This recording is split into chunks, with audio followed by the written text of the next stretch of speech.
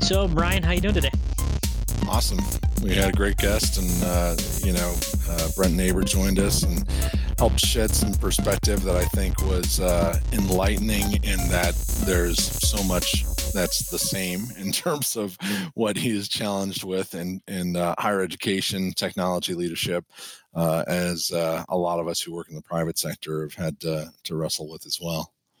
Yeah, no, and this was an interesting interview for me because I don't know anything from the higher education segment in technology other than when I went went to Right. college. Yeah. And your experience is what registering for classes, and someone gives you an email. It's like Right.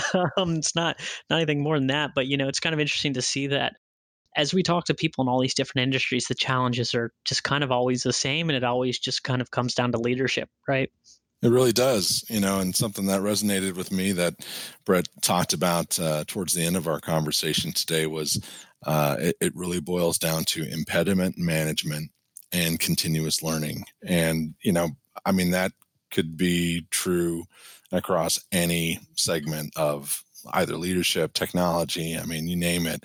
It's to me, that's really what, our flavor of problem solving is all about.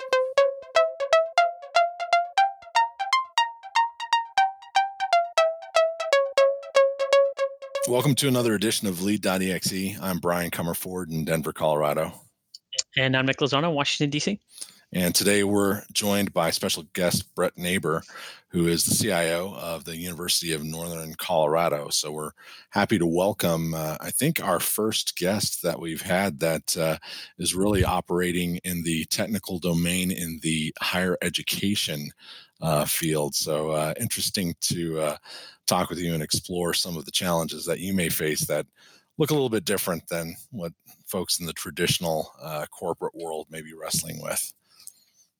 Great. I'm glad to be here, and I'm looking forward to talking. All right. Welcome. Yeah. Thanks for joining us. Well, give us a little bit of a background about yourself. What led you into technology, and how did that then bridge into higher education? Yeah, sure. So, yeah, my background is kind of interesting. I had a really good earth science teacher when I was in high school, and I thought for sure that was the field I wanted to go into. And so I started out as a geologist. And my first 2 years in college, I studied, earth sciences, and I thought, man, this is what I want to do. I love this stuff, and it was concrete, and there were rules, and I sort of understood how that all worked. Um, and at about my junior year, I had to take a career services class, and I had to look at all of the people in the field and what they were doing. And at the time, unlike probably now, all of those geologists were in between jobs, and they were trying to find work, and they were traveling all over and going to remote places. And I recognized that that wasn't really what I wanted to do. About that time, I saw a position had opened up in our at the university for someone basically taking care of operations, just loading tapes and doing various things on a data Mm-hmm. platform. And so I applied for that job. I went in. A guy had already come in and right before me, and they had decided he was the person they were looking for, and they hired him. And I was really disappointed. I said, I really want to do this job. And they said, well, this particular person's a student athlete, and he might need some help. So, if you want to work 1 or 2 hours, maybe you can work into something. Well, I did that, and very quickly they needed more help, and so I covered that shift, and I learned about everything I needed to do. And as I kind of got used to things, I started to see what other people were doing. And there was a guy who would cover a night shift all the time. And I said, well, I want to know how to do what they're doing, because my boss would, I'd come in the morning to cover a shift, and he would have worked all night. And I said, surely there's something I could do to help. And he eventually taught me how to cover that night shift. Well, then that turned into covering the night shift. And then I wanted to do some programming because I saw programmers. And so I quickly changed my major to computer information systems, and found that my problem solving uh, desires were really met with getting into IT. And so, it was like you had a programming challenge, and you could sit there for 3 hours and get stuck on something, and then you could walk away, and then it would click, and you'd come back and you get it done in 10 minutes. And there's something about it that I really liked. And then I started to actually see the things I was learning in class actually happening at work. And so, working as a student employee in an IT department was wonderful. And I was studying, IT stuff at night, when I would cover that night shift. And very quickly, they gave me a programming project, and I put together something, and that went really well. And at the time, and this isn't all that long ago, COBOL became really popular. It was, or not, didn't become popular, but it was what they were using, and I needed to learn it. And so they taught me COBOL, and I had this new, object-oriented programming, and I had COBOL, and I was able to sort of mix the two worlds together. And so it really was this perfect, timing and marriage of kind of older IT technology and new kind of object oriented, and even at the time thinking about doing things in a more agile. That was really starting to get popular. So they had the waterfall method, and I was like, well, this agile, these sprints and stuff, and that was a new concept, and it all really worked out. And so I've been at UNC now for well, if you count the student years, 22 years. Wow. And Wow. kind of went up through the programming ranks, and became an assistant director and then a director, and then they did a nationwide search, and I became the CIO. It'll be going on 6 years ago. And so along that way, I finished my bachelor's degree, and then went back and got a master's degree in educational technology, and that's how I got here. So pretty interesting. I thought I would leave Greeley a long, long time ago. I grew up in this town where UNC is, and thought for sure I would go off, and here I am, still in Greeley. So Wow. It's been great. Well, that is a fascinating journey, and it's you've gone a lot of places, even though you've stayed in one place. How's Right. that fair to say? Yeah, absolutely. Well, it's interesting because you work with people, and then you become a supervisor, and so you have all of these relationships you built, but you built them as a peer. And then when you become a supervisor, that's a really interesting thing to work through, from the psychological impact, or just trying to, you've got a different type of relationship than when you just step in and you're the boss, and and it's like, okay, well, this person works for you. It's like, I've always had this opportunity to be working with people. They're not working for me, we're working together. And I think that's really helped me develop my leadership style, because I never really, it's a, a collective piece of work, and we like to think we're kind of a weak matrix organization, where we kind of use the resources we need. We kind of pull people in when we need them, and it's not really so hierarchical. I mean, there's certainly, there's org charts, and they're hierarchical, and there's a president and a provost, and there's the whole organization. But generally speaking, when you need that subject matter expert, you go to them, and that's who you use. And so that can make things really productive. And that can be some of the fun of higher education. Not to mention that I can also go for a run at lunch and run with a geologist, or I can run with, and you have, I can run into somebody in the hallway that's a chemist, and Yeah. it's fun, because you're getting so many different types of personalities and exposure to things, and different ways of thinking about, problem solving. That is cool. That is way different than I think what most of us experience in a more corporate environment. Yeah. I work with a lot of the same types of roles and types of people. There's probably only about half a dozen different variations of roles in the organization that we're in, and so it doesn't have quite the swing of diversity that you just described. Yeah.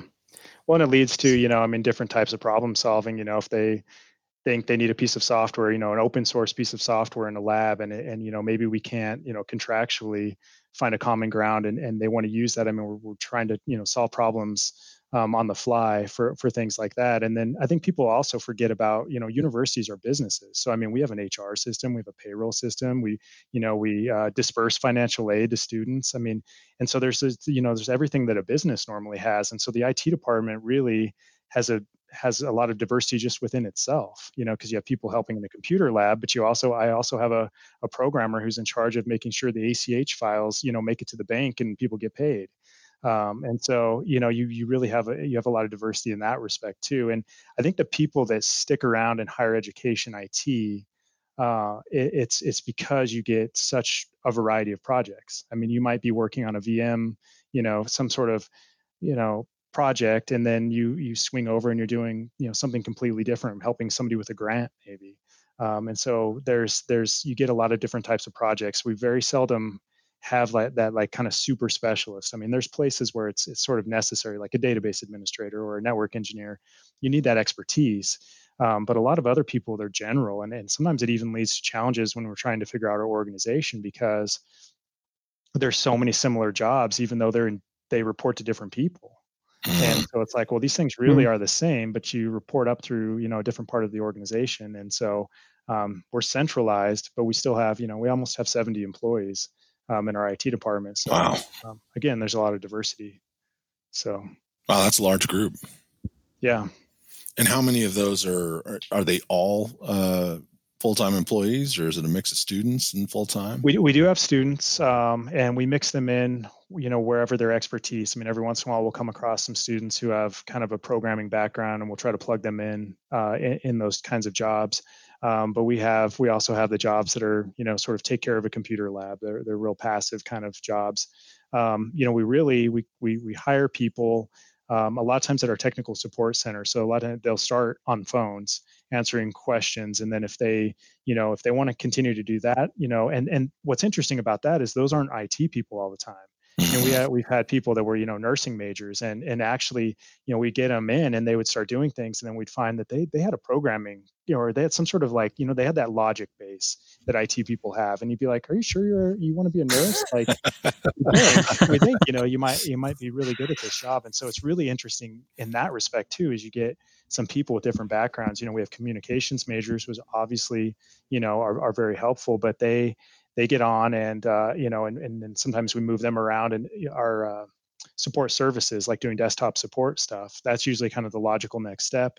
But if they start wanting to script things and do some programming, then we sort of move them that direction. Or we had a student who had a kind of a database desire, and they wanted to go into that. Well, for anyone who works in IT, hiring database administrators is difficult, and we don't have significant pool in Greeley of database administrators. So when we have somebody who has an interest in that, we'll give them the training that they need, and try to sort of grow our own. We talk about, and we've had a lot of success doing that. We have, I would say, probably 30 to 40% of our employees were students probably at one time, or at Wow. least went to school Wow. here.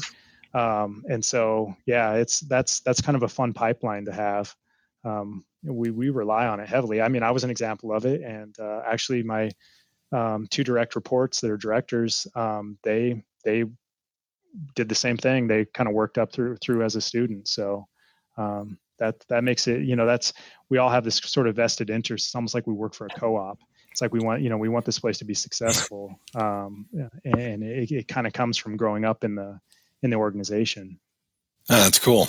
So for listeners who aren't familiar with Colorado, talk a little bit about the size of Greeley, and is UNC really sort of like the main employer, or what are the various types of town? Yeah, so Greeley's a really interesting town. It was largely a ag town. It had a huge meat packing plant, and so that was really what Greeley was known for. It was Monfort at the time.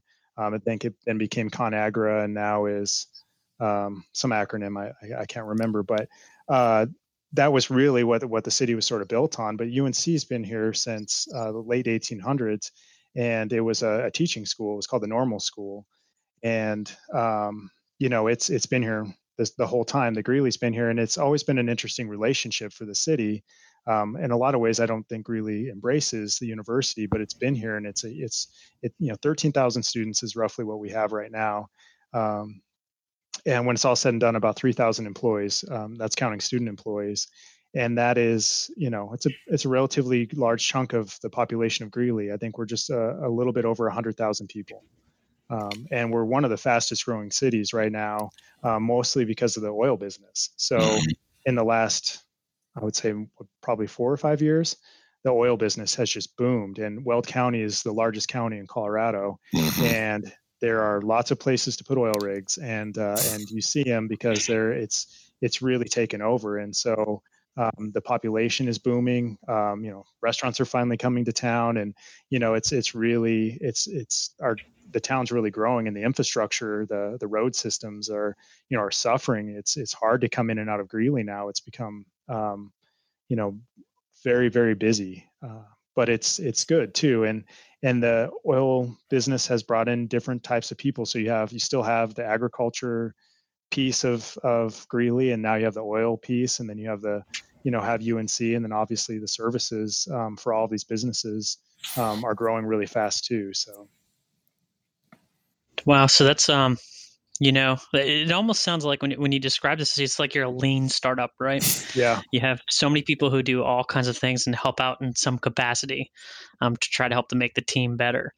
But I imagine, because this is a world that I don't know managing, but what type of challenges are there when you bring on, like a student employee? I mean, because that's not a traditional relationship where you'd have where it's a full-time employee, where you're investing in them because they might stay here longer. It's just a different dynamic. So what type of challenges do you face with that? yeah. So it's trust. It's a lot of trust. I mean, the things that we might put in their hands, um, it takes us a while to get to a place where we feel comfortable. So, we take care of a lot of student information, and that student information, includes, a lot of private data, and trying to, for somebody who's going to maybe go into the programming side, we have to have a lot of confidence that that person's going to handle that the right way.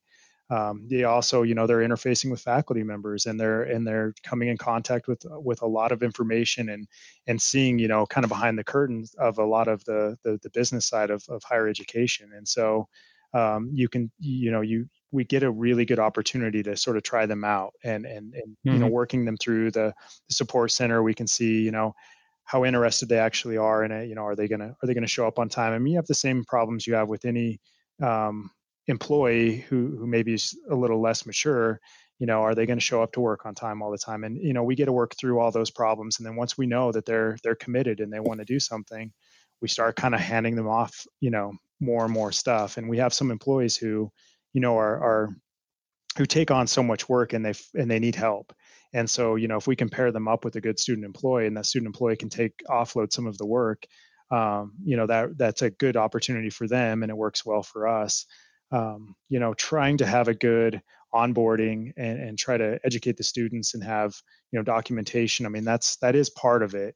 I think in some ways I wish we would do better at that, because obviously you have students coming on, but a lot of times we really look for those students that are in their freshman or sophomore year, try to get them here, find out that they're good, and then we can keep them for 2 or 3 years, and then sometimes even longer than that if it works out. So it's really building that trust up.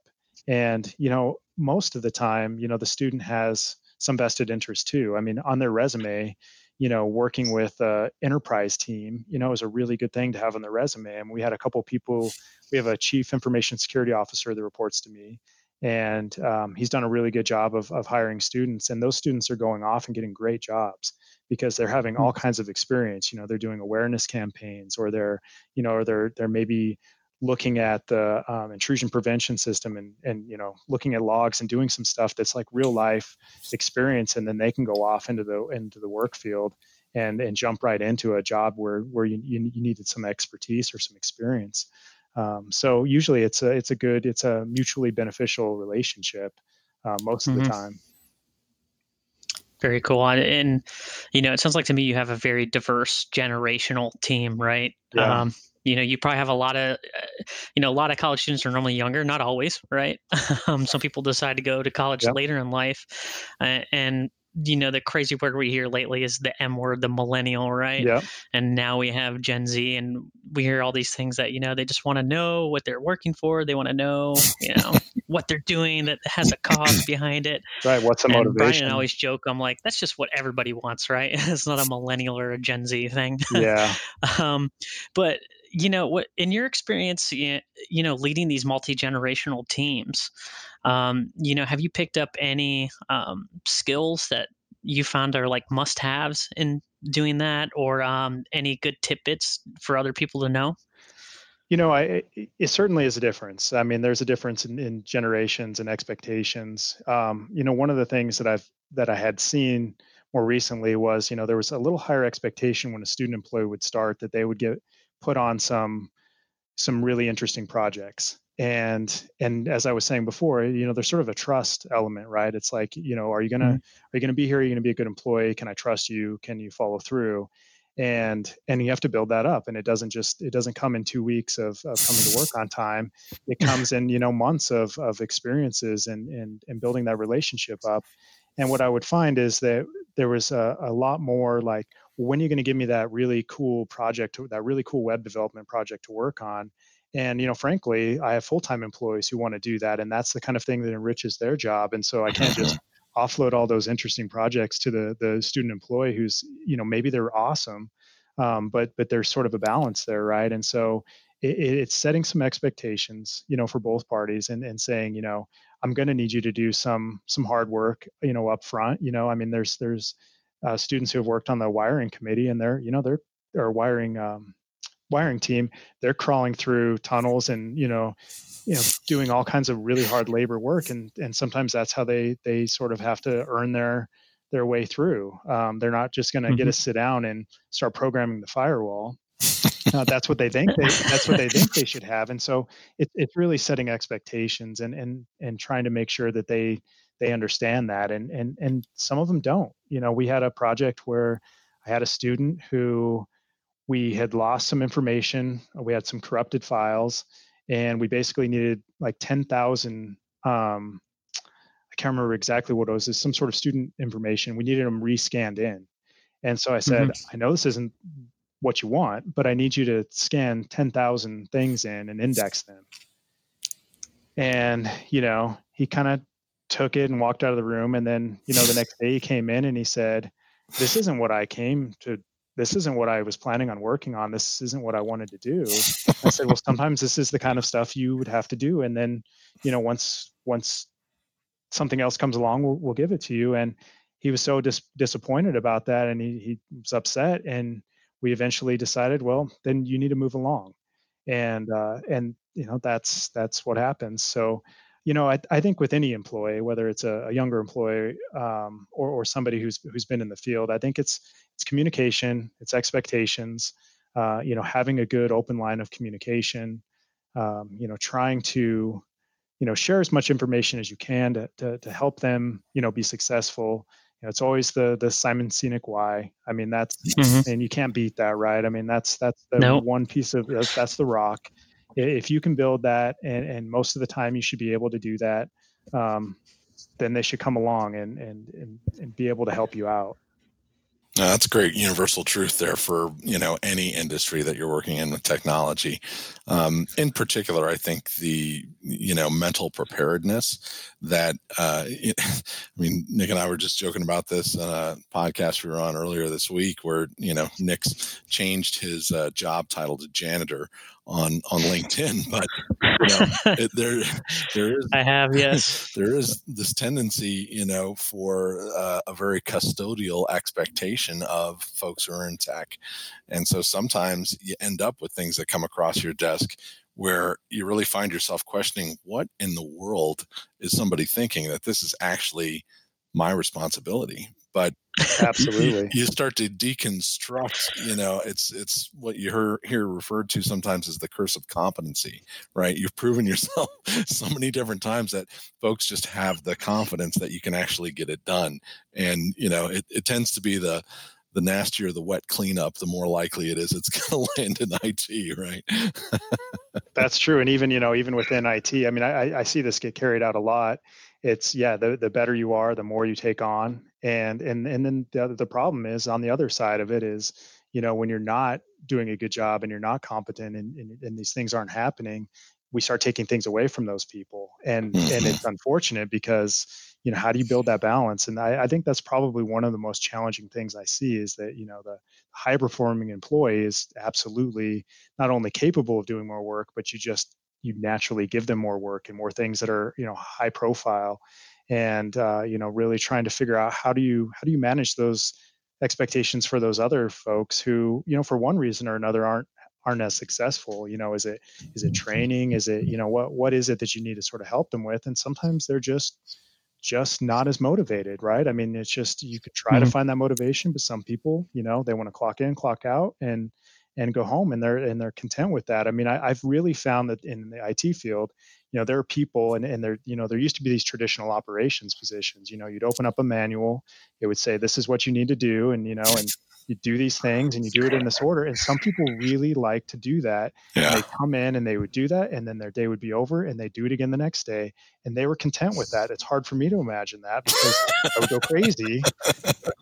But there is a place for that. And I think in some respects in IT, you have some people who gravitate towards that. They want that work. And what happens is as technology starts to shift and that operations job, for instance, sort of dries up, what do you do with those folks? Yeah. Now I need, now the skill set that I'm looking for is more front facing and being able to communicate with the end user and gather needs and really get to the bottom of a problem.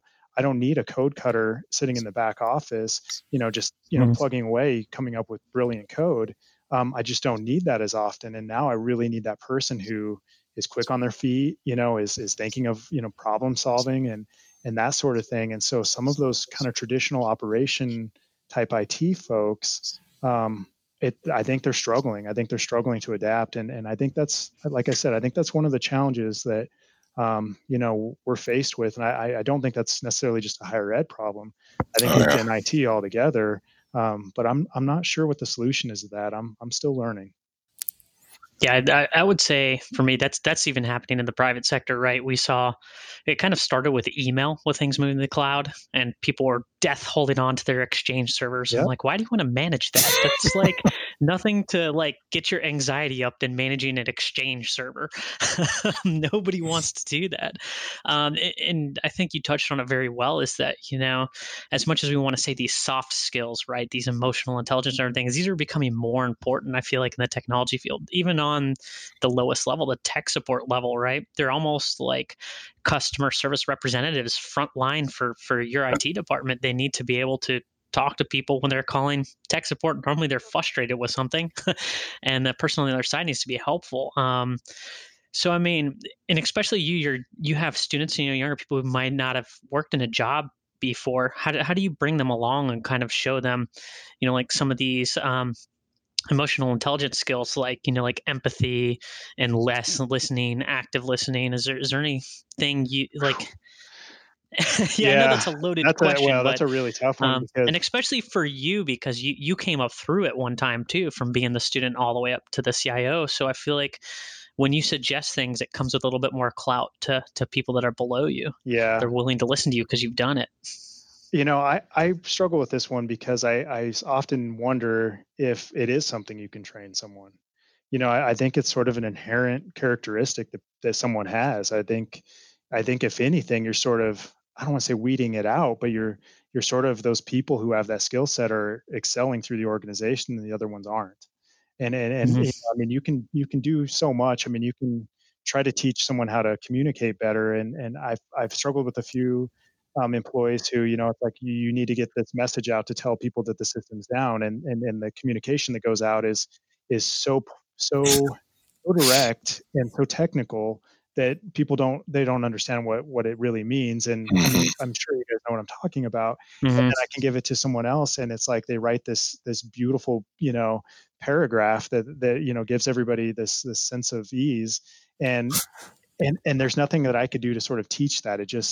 They just it just came to them, right? And so I don't know. I worry that that's not something you can absolutely train. I mean, you could definitely cultivate it, right? I mean, if you think somebody has that skill set, you could help them develop it and make it better, right? You could give them Mhm. some training about how to communicate it better, or to put it in a certain format. But I don't know if you can take somebody who doesn't have it and get them there. I mean, I think I've tried that a little bit, and it gets back to, at some point you have to take some of your employees and go, this is your strength, and I'm going to use it as best I can, and I'm going to try to make Mhm. these other things that maybe could be better. I'm going to try to help you along, but I know that you're never going to be that thing. We got really excited about project management. This is a really good example of this. We got really, really excited about project management.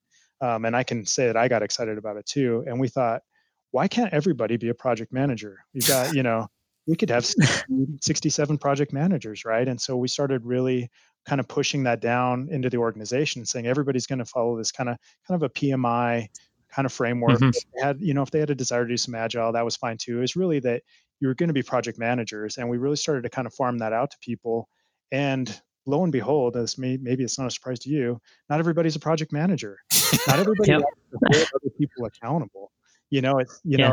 Some of us, it just sort of comes natural. It's like you have this objective, it's got to be done in X amount of time, and I'm going to come and see you when that time's about to come. And people just didn't like to do it, and they didn't like to hold people accountable. They didn't want to have these meetings every week where they had to talk to a bunch of people. And we really learned we had to kind of pull that back in and go. But the one thing it did for us, though, is when we pushed it out, we found out the people who did like to do it, and kind of held Hmm. on to a few of those folks and said, okay, we're gonna ask you to do more of this, because I think, working across organization, and if you're a network engineer, and most of the time we would do it more with kind of the senior management layer, for them to reach across the organization and tell a database administrator that they've got to get something done by next Wednesday. I mean, everybody's nice to each other, but at the end of the day, what's their priority really? The database administrator is like, I already had 100 things to do, and now this network engineer is asking me to get this thing done by a certain time. What we found is that didn't work that well, right? And so you almost had to have a certain amount of leadership, organizational hierarchy, to have authority to get that thing done. And so that's where I feel like the kind of the weak matrix sort of falls down, is that when you're taxing resources that are already at capacity, they're gonna gravitate towards the thing that they like to do, the thing that their job. If they're a database administrator, they're not going to go out of their way to sort of help this other project along. And so we've had to really tune that, and try to, we actually formed a project management office to sort of identify the resources and make sure they actually had enough time to help with the projects, instead of just going, well, I have a project to do this thing and I need a DBA, and this is the DBA I like to work with, and I'll just, tap on their shoulder and get their time. It just doesn't work that way. Wow, you covered a lot of ground there. I want to back up a couple of steps. Well, it was a loaded question. So. Yeah. No, it's great. It's great. I love it. And great insights. I appreciate you sharing all of those things. You touched early on that more customer-facing sort of role, where you've got someone that I would qualify as more of a business analyst type, or a BSA. I think, so I got my master's degree about 15 years ago, and mine is an interdisciplinary degree between math and computer science, art and design, communications, right? And the intent at that time was really extending kind of what Steve Jobs talked about with that intersection of technology and liberal arts, right? That's that generalist kind of mentality where you're able to bring all those things together and navigate all of that. It's interesting to me that you bring that up, because my current organization, we've had a lot of those types of conversations where that is exactly the role that is the most needed, particularly as we're trying to advance how we're creating greater efficiencies for folks within our business units. Because you really need someone who can go out and just speak English and have, good bedside manner with people who are trying to get work done, and they're not going to speak in technical terms. But you have to also have the mindset where you understand how to interpret some of the things that are being told to you in sort of a requirements gathering exercise, so that you can go back and then you can sit down with the technology team and really explain, these are the things that they're looking for, and they kind of need it in this way.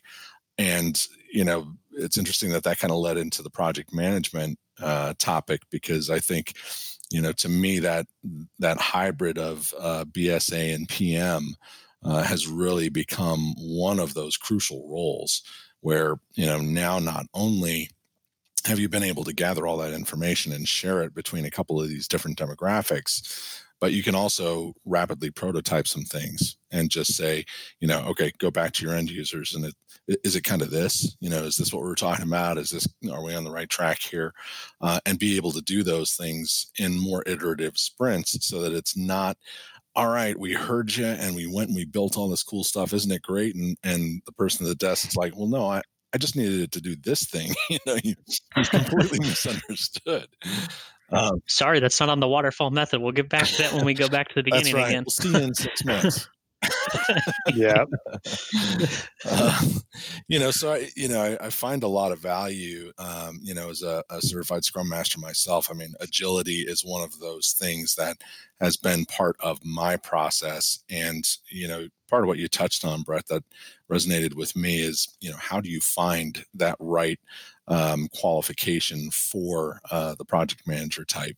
Because everyone can manage projects. Now, how they're managing those projects, could be a bit speculative. One of the folks that we helped sort of groom was someone who came from a systems administration background, but really had sort of a high EQ, asked great diagnostic questions, and was very organized. And you just see the interaction within the team. And it's, well, I know you're going to do that, but have you thought about the order of precedence in these things? And really that should happen first. And there's a dependency here. And, and all of a sudden it's like, that is the project manager that we need. And they hadn't really ever thought about it, so from a talent cultivation perspective, I'm kind of curious, is that part of your approach? I mean, do you just kind of, you learn where the talent can be developed in a certain direction just by that kind of interaction and observation? Yeah, absolutely. I mean, we would see people on projects and they would have just like you described, they would just sort of see, this is the order that things need to happen. And they would sort of be able to sort of break things down and kind of decompose a problem in such a way that it was either digestible or it was, that you could kind of spin it both directions. You could explain it to the end user, but you could also go to the technical team and sort of describe what needed to happen. And I can think of one particular example where I had someone like that, and very quickly we were like, oh, we have a special person. We have a unicorn. We've caught a unicorn, and and we've got to do something about it. And the one thing I get challenged with on these is you find a unicorn and then you either want to put a saddle on the unicorn or you want to give them a lot of things to take care of. And we've found that, we built a business analyst unit because we were having more and more needs in this direction. So, trying to streamline something, trying to, workflow it or just make it more efficient. We had a lot of work in that space, and it wasn't necessarily dictated by what technology it was. Like if it was part of the ERP, well, it was still sort of, making the business process better. And so we had, like I said, a unicorn, and we put them in that position as a manager, and decided, hopefully they will bring along some people just like them and teach them, that skill set. Again, it was a very natural thing. It was like we identified it and we were like, oh, this person has it. And we put him on that team, and he's done a wonderful job. And he had that skill set, and he was able to, jump into projects and find out, here's what the problem is. And again, just sort of work with the end user, and then also go back to the programming unit and say, here, this is what needs to happen. The challenge that we've run into with those business analyst type folks, and they're project managers too, right, is that they get involved in these things and then they drive them to the finish line, and then we don't really have a good system to put them back into operations.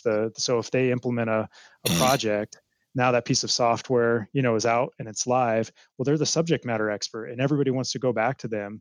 And they were wonderful to work with. The end users love those unicorns, and they think that they're the best person in the world, and they don't want you to hand that project off to somebody else. And so now that business analyst unit for us has too many systems to maintain, and so we're really working on kind of farming that work back out. But that was one of those things. It's like you get those business analysts involved, and they very quickly understand the business element of the system and the technical element. They understand the data feed behind the scenes that makes it all work, and then they also understand, oh well, this particular thing happens this time of year.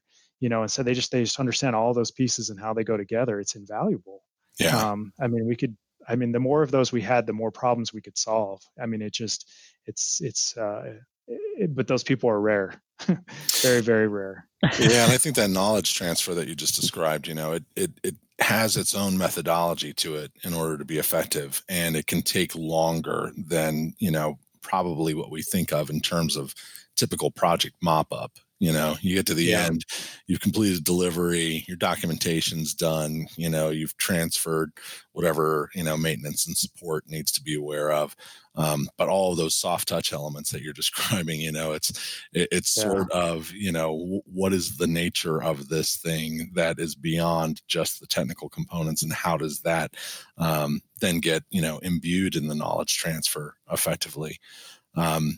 Part of where we've seen that happen, because you can't, make someone over capacity, and now that you've created something cool, a little piece of your time goes away forever, right? I mean, Exactly. you can't really do that.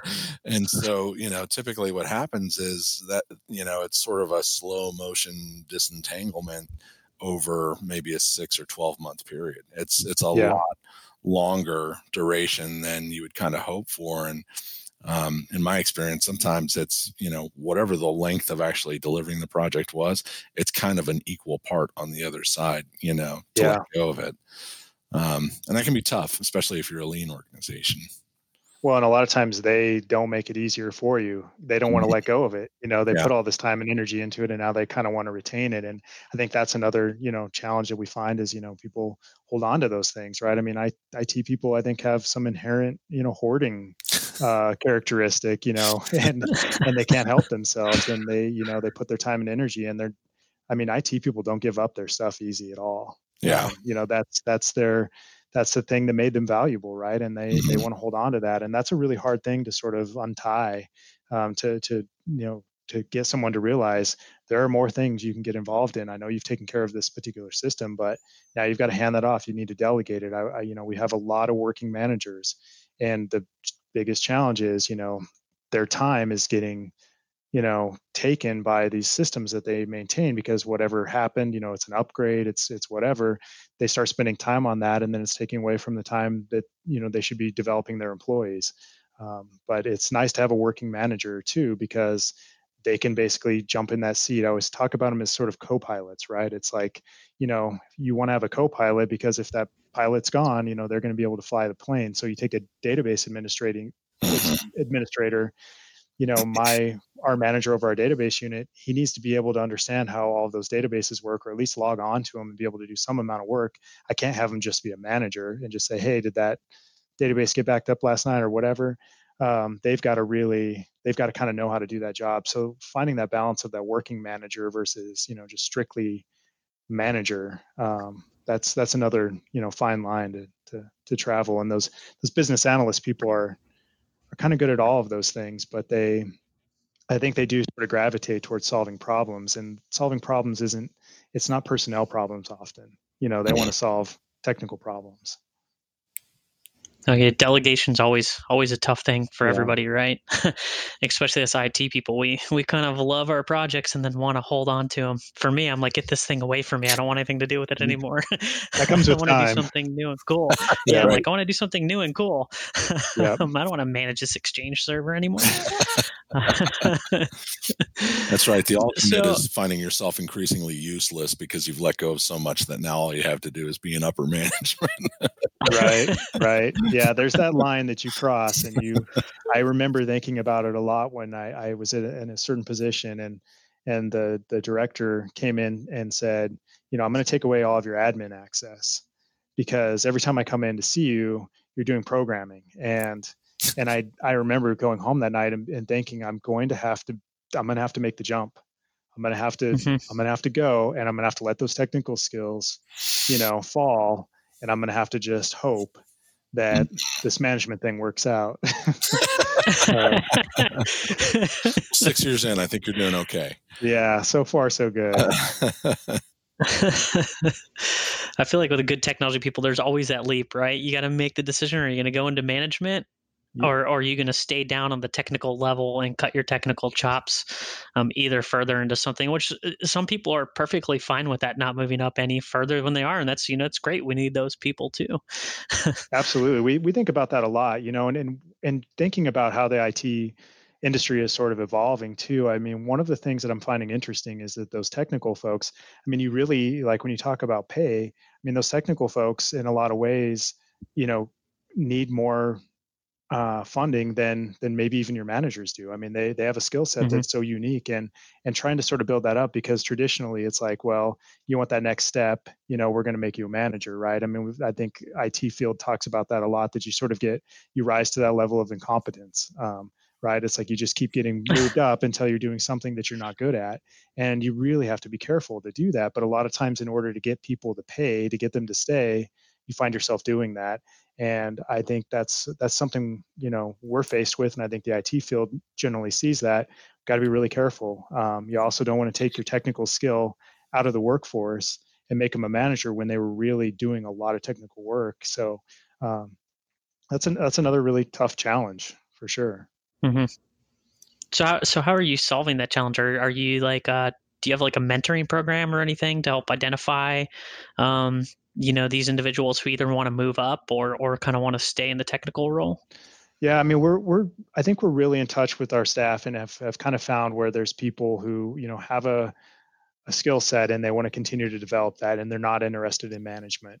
From my side of the house, and being sort of the administrator of the unit, it's trying to figure out if there are sort of steps in both directions, right? It's like, if you're going to continue to build, and let's pick on a network engineer. If you're going to continue to get these Cisco certifications or whatever, is there a path for you to continue to grow professionally, and get, and have us pay you appropriately, and have you go down that road, as opposed to you going down the manager side. And on the other end of the spectrum is, if I have somebody who really wants to sort of be a manager and wants to be in charge of doing things, and maybe doing some project management, do I have a path for them?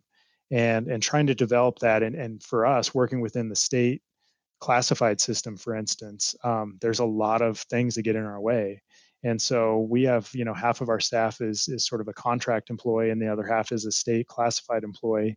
And so we have to really work through those rules. But it's something I spend a lot of time on, and making sure that we're in the right ballpark for pay, and making sure that professional development is something that I think we in higher education do a relatively good job at, because obviously we're seeing education all the time, and we know what the value is, and there seems to be um, an inherent understanding that we need to make sure our IT folks have the professional development that they need, and then we make sure that people are using it.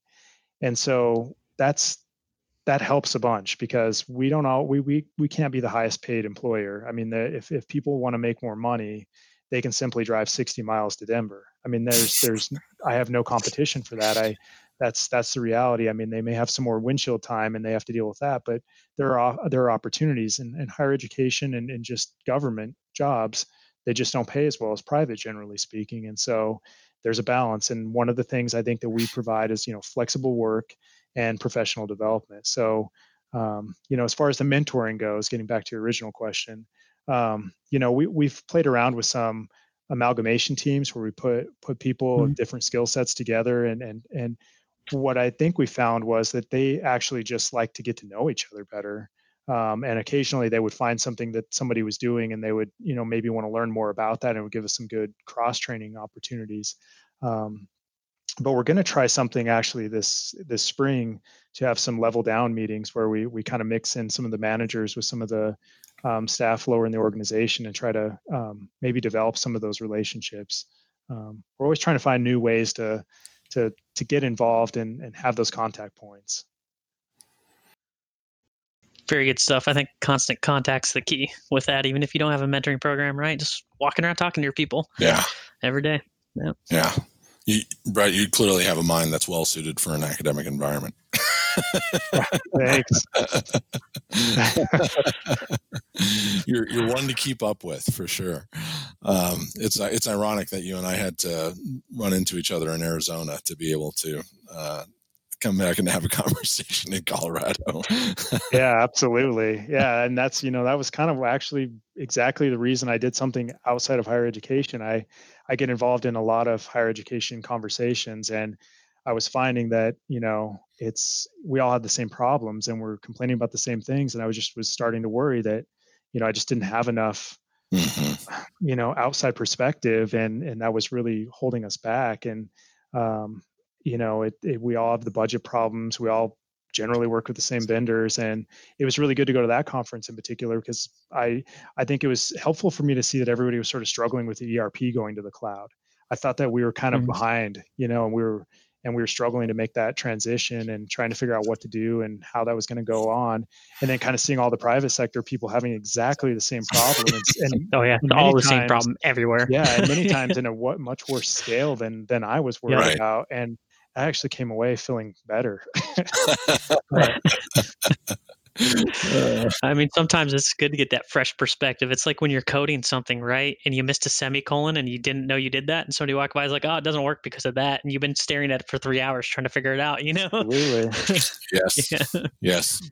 For me, it was usually, I'd step away from something, and I literally, you know the phrase, sleep on it. And I would go Yeah. home, I wake up in the morning, and it's like there's something funny that happens in the mind, at night when you sleep and you dream, and Yep. suddenly this thing that you've been like challenged with all day, you come back and it's like, Yep. and then That's what I found it running didn't kind of work. was. It was I'd be out running and I'd be like I would have not an infinite amount of time, some sort of set of time, but I'd be out there and then I would realize I was sort of untying these knots in my brain, and I would come back and it'd be like, oh, this is easy. And it would give me a really good opportunity to sort of work through those problems. That's I think sometimes my best work is while I'm running, Yeah, for that sure. mental reset is absolutely necessary, and I think particularly for anyone who is faced with technical challenges, working in the types of fields that we've all worked in.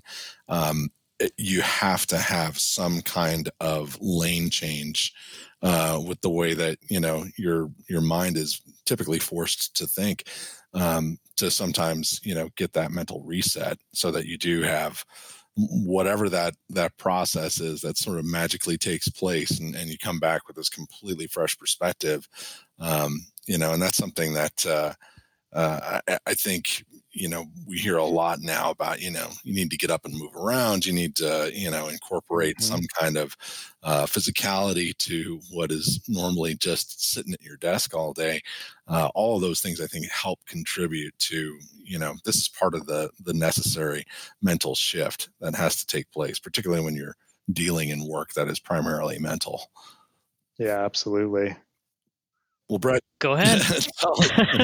Nick saw I was about to say something there. I was going to Yep. ask you, Brett.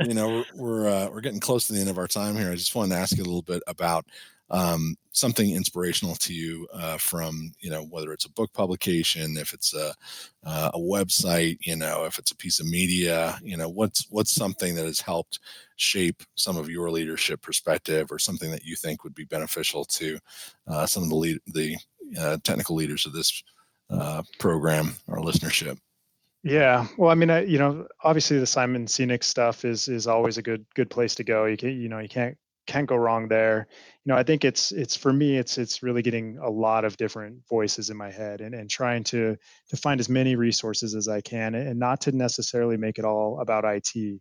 Reading about leadership, in other areas, has really helped me. I actually listen to a lot of books when I run, and so that's been a really good way to hear more things. And I feel like every time I hear a problem solved, in another field, that I can kind of bring that back and try to figure out, there's another way to solve this problem. And I really just try to constantly absorb new things. And I think, my background, some of the educational technology stuff of this idea of sort of scaffolding, and trying to, develop ideas and sort of build on them, and try to, I think we would always talk about cognitive load. It was like, you're trying to explain problems to people. And I'm finding that I'm not, working on as many IT problems. I'm working on more organizational problems. And it's the same thing. It's just a different audience. And being able to sort of, take that problem, make it manageable so that other people can get involved and help you solve it, and trying to break it down, and make it, decompose the problem, and working with a lot of different areas. That's, it's getting other ideas, and it's trying to integrate their ideas, but also, just trying to find a way to, I don't know, work through the problem, in a way that, you have this achievable closure to the project, but you've got to find all of the things that are keeping, they're getting in your way. It's kind of this impediment management, and can you figure out, what are all those things that are going to get in your way, and kind of try to bring people along. And it's been a really interesting, year for me, because I've been involved in some projects outside of IT, and it isn't any different. I mean, you run into the same problems, it's just in different areas. And so I guess to your question, I mean, I think it's continuously learning. It's continuously trying to find new things. I mean, I think about it as a tool belt. I'd gone back and gotten my Six Sigma. Well, when I came back from getting my black belt, I realized that, this industrial, you know, procedural way of solving problems wasn't really applicable to higher education. I mean, I couldn't, we don't have a manufacturing floor. So, I couldn't go down there and go, okay, we're going to make 12 widgets today instead of 10 widgets.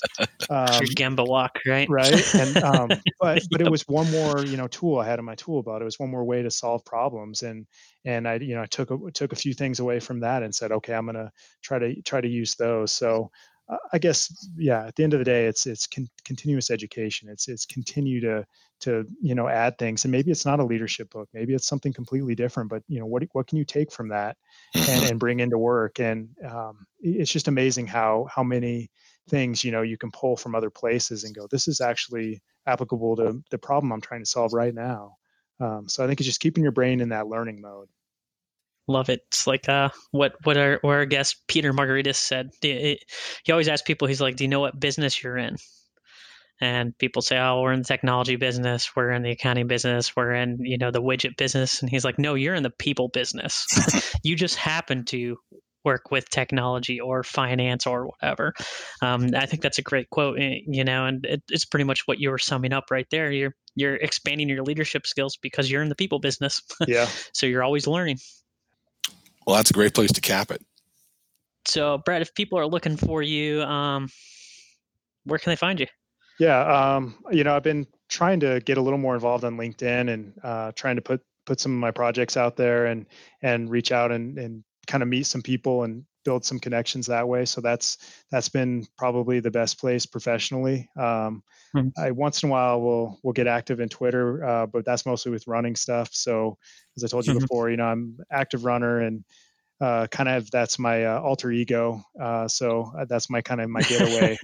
But yeah, I think, LinkedIn, I've been trying to figure out how to use LinkedIn the right way. I mean, I get frustrated sometimes because I have probably 10 vendors, a day try to connect with me, and the softly veiled, I want to meet you, but it's really you want to sell something to me. But I really do look for, those professional connections. Brian was a great example, and that's how we sort of kept in touch since we went to the conference. So I'm trying to use that as a place to build my network, and trying to, as best I can, go back in there and add some content once in a while to kind of say, here, this is what I'm working on. So I can tell you how I got into LinkedIn. At first, I was like you. I'm like, I'm not on this thing. This is a thing for people to find me so they can sell me something. Right. I know they bought Sales Navigator and they just want to call me. But somebody brought this great point to me. They're like, they have this status thing. It's like, just search for what you're looking for by these hashtags, like leadership or whatever, and engage on content. Don't connect with anybody, and then eventually you'll start getting connections, people reaching out to you, wanting to connect with you because you're engaging on their content. And I've met all kinds of people that way. Yeah. Just by engaging that way. Like the other day, I just did, a Zoom meeting with a guy who's a personal trainer of movement doctor or whatever, for shoulders and knees, all because of conversation on LinkedIn. Yeah.